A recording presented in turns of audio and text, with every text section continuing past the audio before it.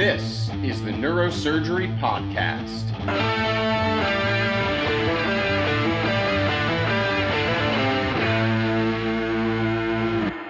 Welcome back to the Neurosurgery Podcast. Today, another in our short series covering changes to the interview structure for this coming 2022-23 season.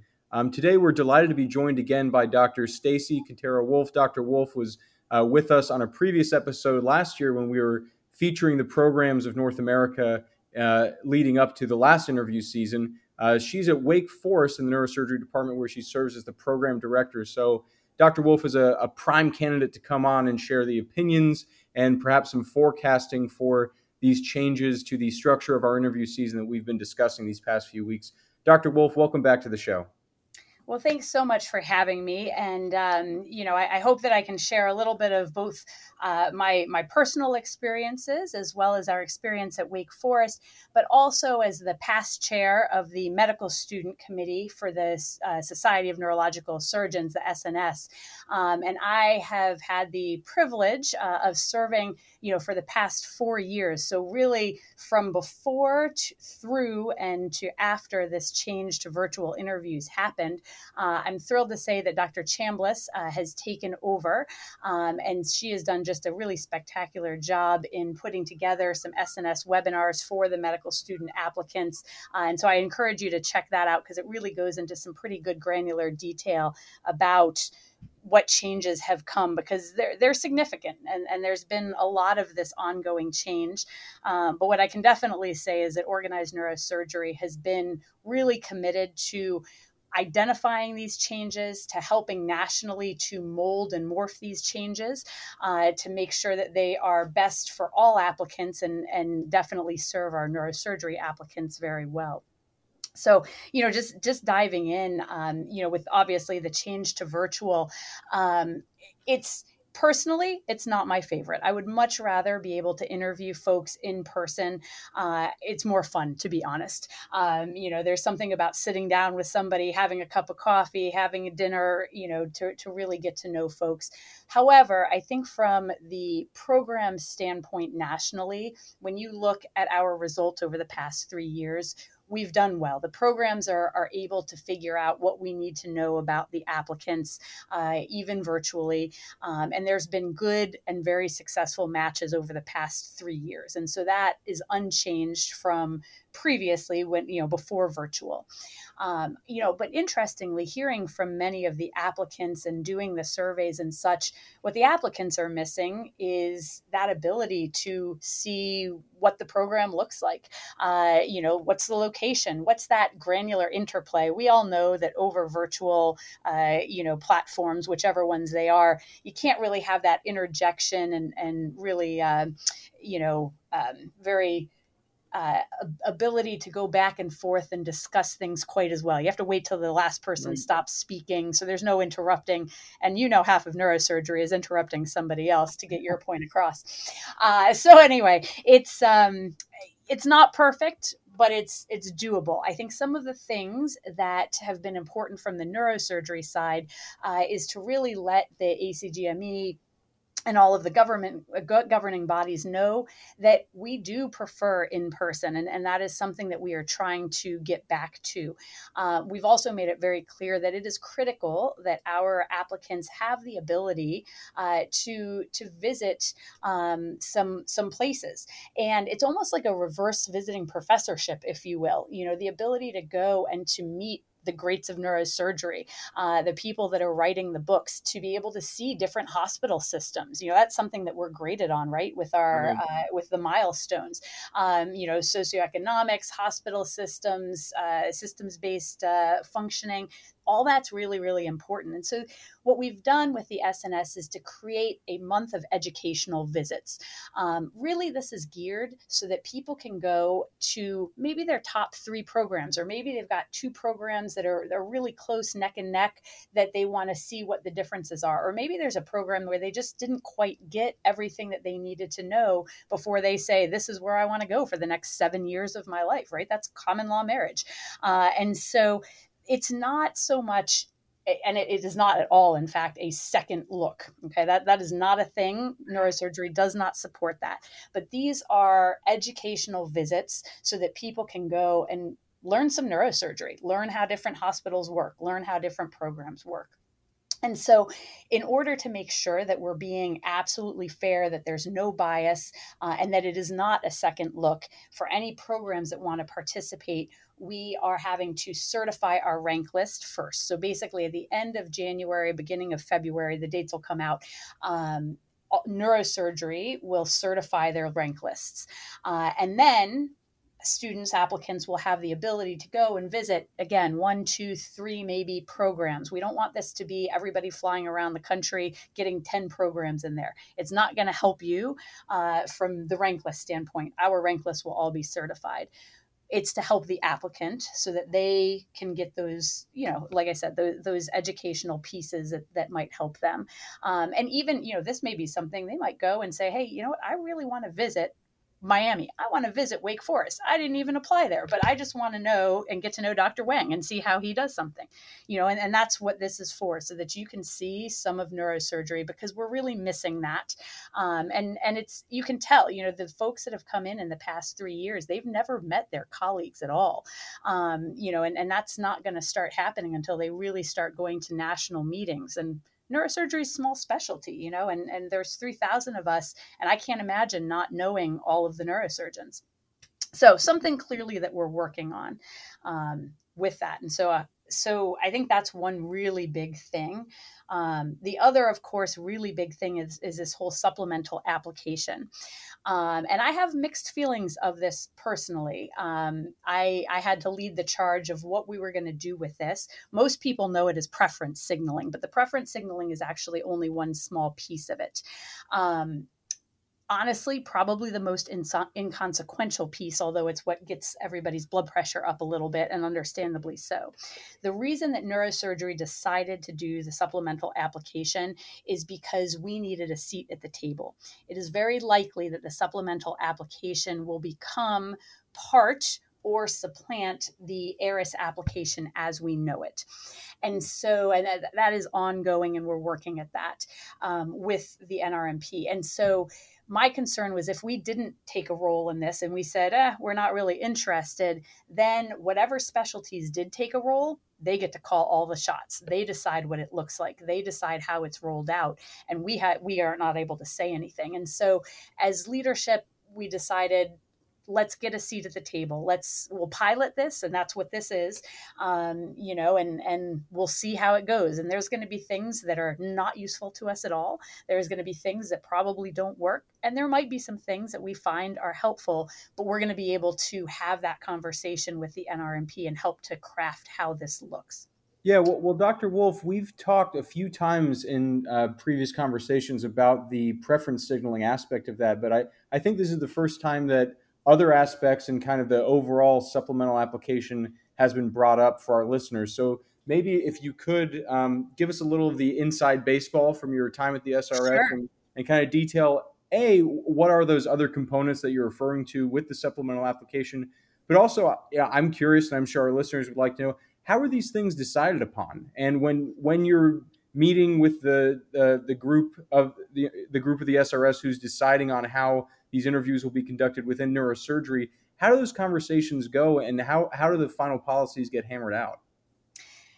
All great questions. So let me first go through what the supplemental application looks like, and then we can get to some of the nuts and bolts of that. And I'd like to tell you it's a very pretty and clear protocol, but it's definitely not. Right. So supplemental application, 3 parts. The first part is, and what is going to become a significant portion likely of the ARIS application, not supplemental, not optional in the future, is this is basically this idea of sharing 5 formative experiences. And so, this could be something that you have, been a leader in your soccer team, all the way through college. This could be that you worked at the Red Cross. This could be that you went on a missions trip. It could be leadership. any of these things. But and all of those, of course, get listed right on our CVs in the regular application. But the difference with this is that you basically pick 5 that have really formed the person you are. Why do you want to go into neurosurgery? Because I'm a leader, because I'm, passionate about this, blah, blah, blah. And so you pick then things that you've done that show that. And you have the ability to write a very short little snippet or blurb about each one. And then you actually classify it into what are the characteristics that this helped me to form. And so they actually have done a very good job with the mock-ups, if they go with the mock-ups that they started with, of how this can look and how programs can actually use this to help select people and characteristics that they're looking for. So instead of it being a long laundry list of all the things that you've done, for instance, a program could go and say, hey, I want to see everybody who has leadership as their first formative thing and research as their second thing. And so you can filter like that. And so some programs might want to have a wide variety of things. Other programs might be looking for similar types of characteristics. And you're able to really, with good visual usage, be able to filter those kind of things from the program side. And so to some extent, there's little pieces of the personal statement that will be included in here. And part of the big goal is going to be to, right now, this is a supplemental application and it's all redundant. Ultimately, getting rid of that redundance and really just picking the things that are most useful to the programs will be what's included in the ultimate application. Stacey. So that's something that take it seriously, as you're doing it. It is optional, but it's optional on the way to becoming dogma, if you will. Stacey, Yeah. Thanks for coming back on the show. It's always great to hear from you. And, the folks here in Miami miss you dearly. We talk about you every day.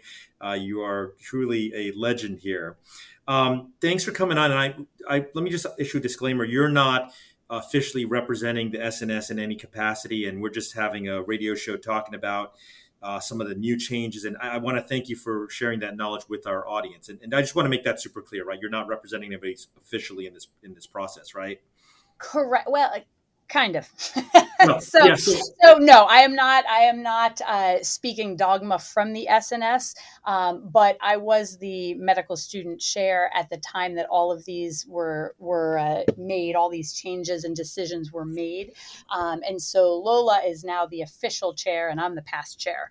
And so I will tell you, when it's a personal thought, like I said, personally, I'd much rather interview in person, but that clearly is not an SNS policy. Okay, perfect. So I, again, don't take any of this as any kind of criticism of what's being done. We know that change is always difficult. We become ossified and we're like dinosaurs, and neurosurgeons are traditionally fairly conservative for that reason, because we don't like to change things that we know work, right?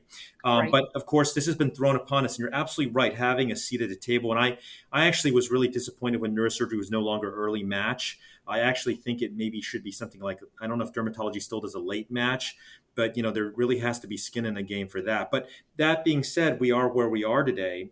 And let me ask you about this issue of the supplemental application, because to me, it sounds like a great idea. I think, look, more information is always helpful to us, but didn't these young men and women basically go through the college application process and then the medical school application process doing these same things? In other words, is the espoused written narrative of whatever you want to say about yourself equal, equivalent, or even a surrogate marker of who you really are? In other words, are we just going to screen for the people who are better bullshitters or better writers or better liars? I can think of lots of instances where people overtly lied on their personal statements about their personal history. And I don't mean papers they wrote, but rather the emotive personal pieces. Like, I remember one guy who said he slept in a car for most of college, and it turned out all to be basically BS.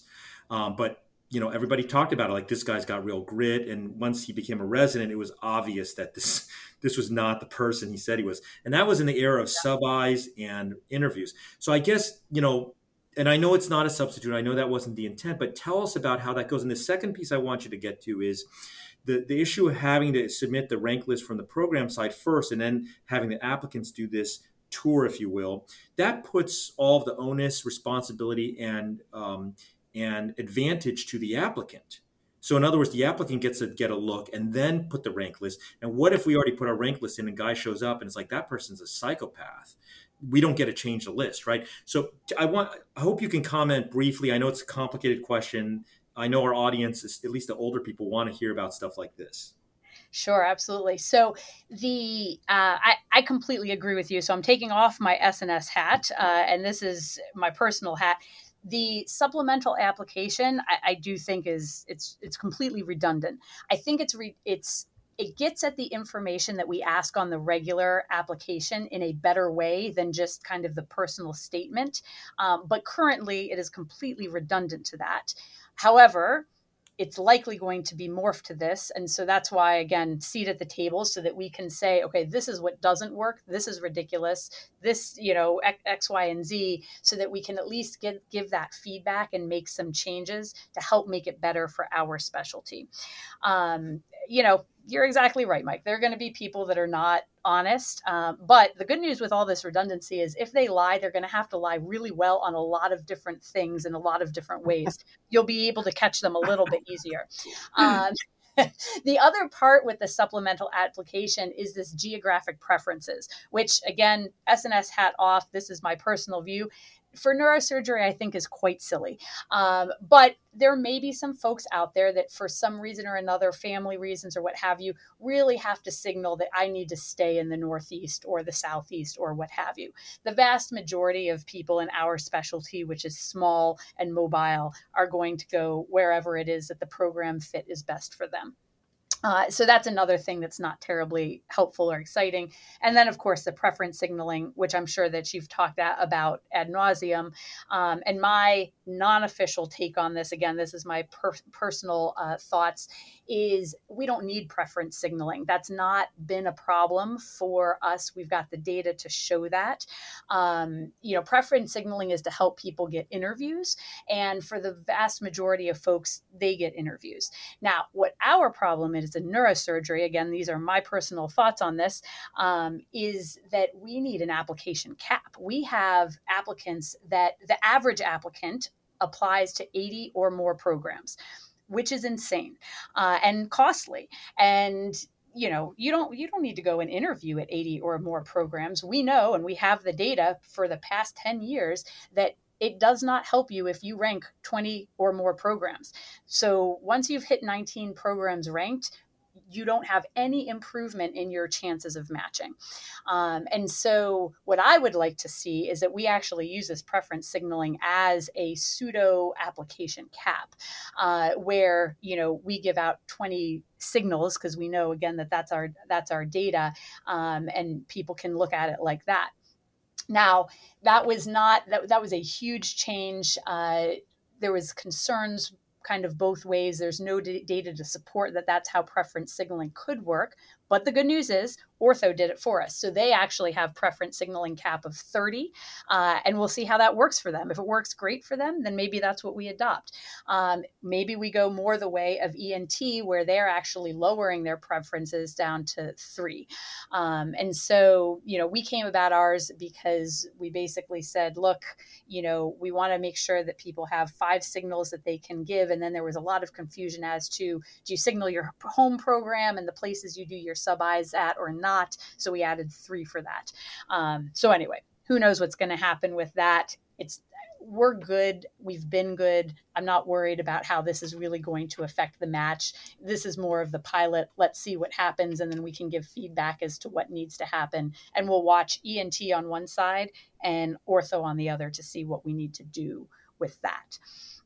So now, to your other question, how are these decisions made? This is an outstanding question. Neurosurgery is a really small specialty. And in fact, we've been left out of the conversation a lot of the time. As you may know, ENT dermatology, they did this pilot last year. We weren't even approached with this.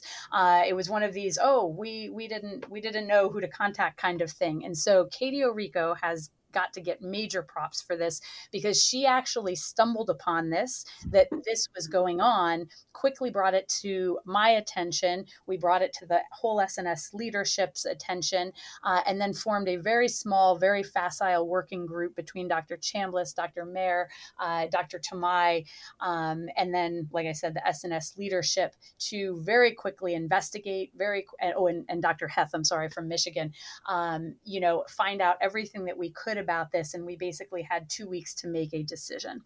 And so, like most of neurosurgery, not optimal, but we roll with the punches. We got what we got. And again, it came down to, we need a seat at the table, so that it's, otherwise these decisions are basically being made by large specialty like pediatrics and internal medicine, and they don't have all the same issues that we do as neurosurgeons. Dr. Wolf, I think that's a great amount of insight into kind of how the sausage is made, so to speak. And so I would like to kind of circle back to one of the points Dr. Wang raised about this new process of the educational visits and the time point in which that occurs with kind of the sequence of events where the program has put their list in, then the applicants can visit, and then the applicants get to make their rank list. Obviously, as Dr. Wang pointed out, that does favor the applicant in terms of giving them extra information before submitting their list. And it somewhat conversely disadvantages the program, who, as he pointed out, if then they learn that someone is not what they appeared virtually, their list is already submitted. So what was that decision-making process like for our field? Is that a change that's specific to neurosurgery as well, or is that general for the match overall? No, so this is very specific to neurosurgery.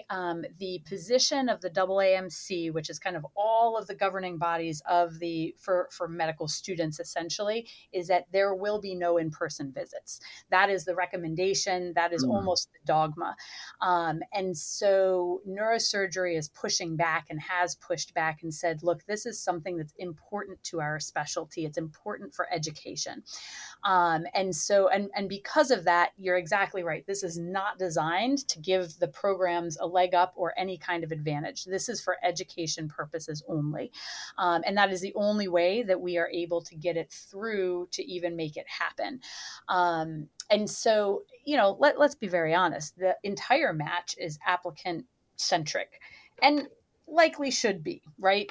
When you're looking at power gradients, programs have the power, and the applicants are at the mercy of programs, the match, all this kind of stuff.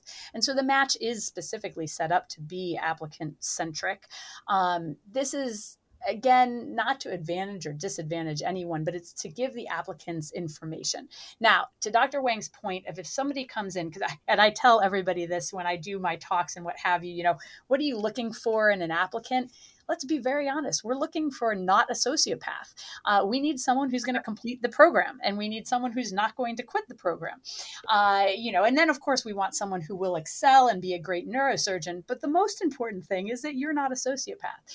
And so what happens if you identify something that's a significant concern as a program?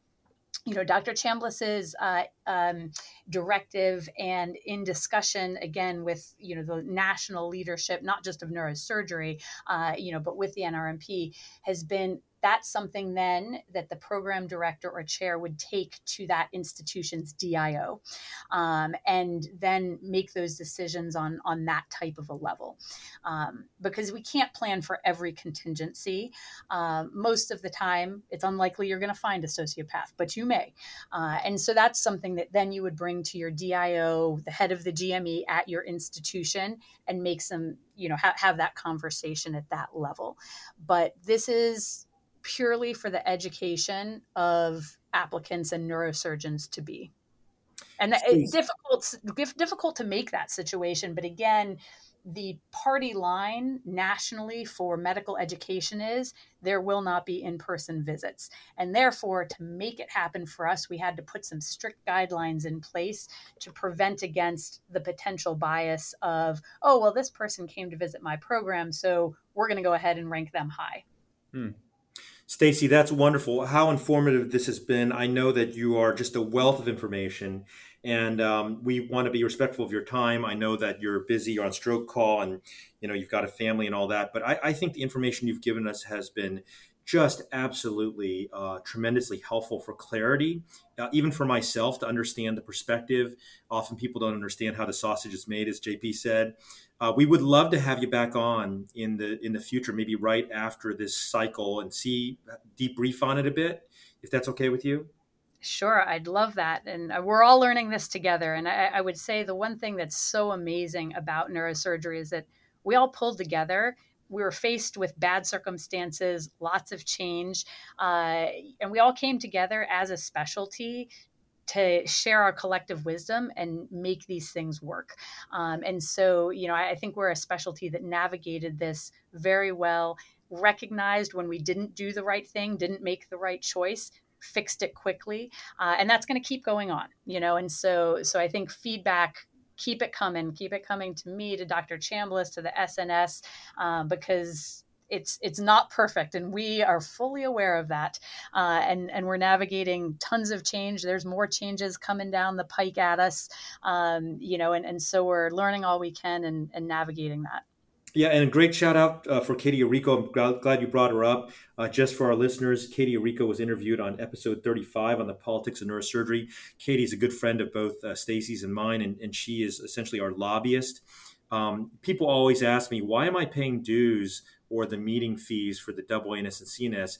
And they think it's just something for the meeting. The reality is that our advocacy in Washington, having someone like Katie in our corner, as you indicated, Stacy, is people don't even realize what they've had until they've lost it. So thank you for bringing her up. And Stacy, thanks for coming on the show. We look forward to having you back again. JP and I always love your energy, enthusiasm, wisdom, and perspective. Thanks so much. You guys do an amazing job, and it's really important to get all these issues out there. So we appreciate it. Disclaimer time. The opinions and ideas expressed in this show are solely those of myself, Dr. Wang, and our guests. They do not represent the opinions of any professional institution or organization. This show is for entertainment purposes only and does not constitute the giving of medical or legal advice. Listening to or participating in this show does not constitute continuing medical education or any other professional certification. It's just a show, everybody.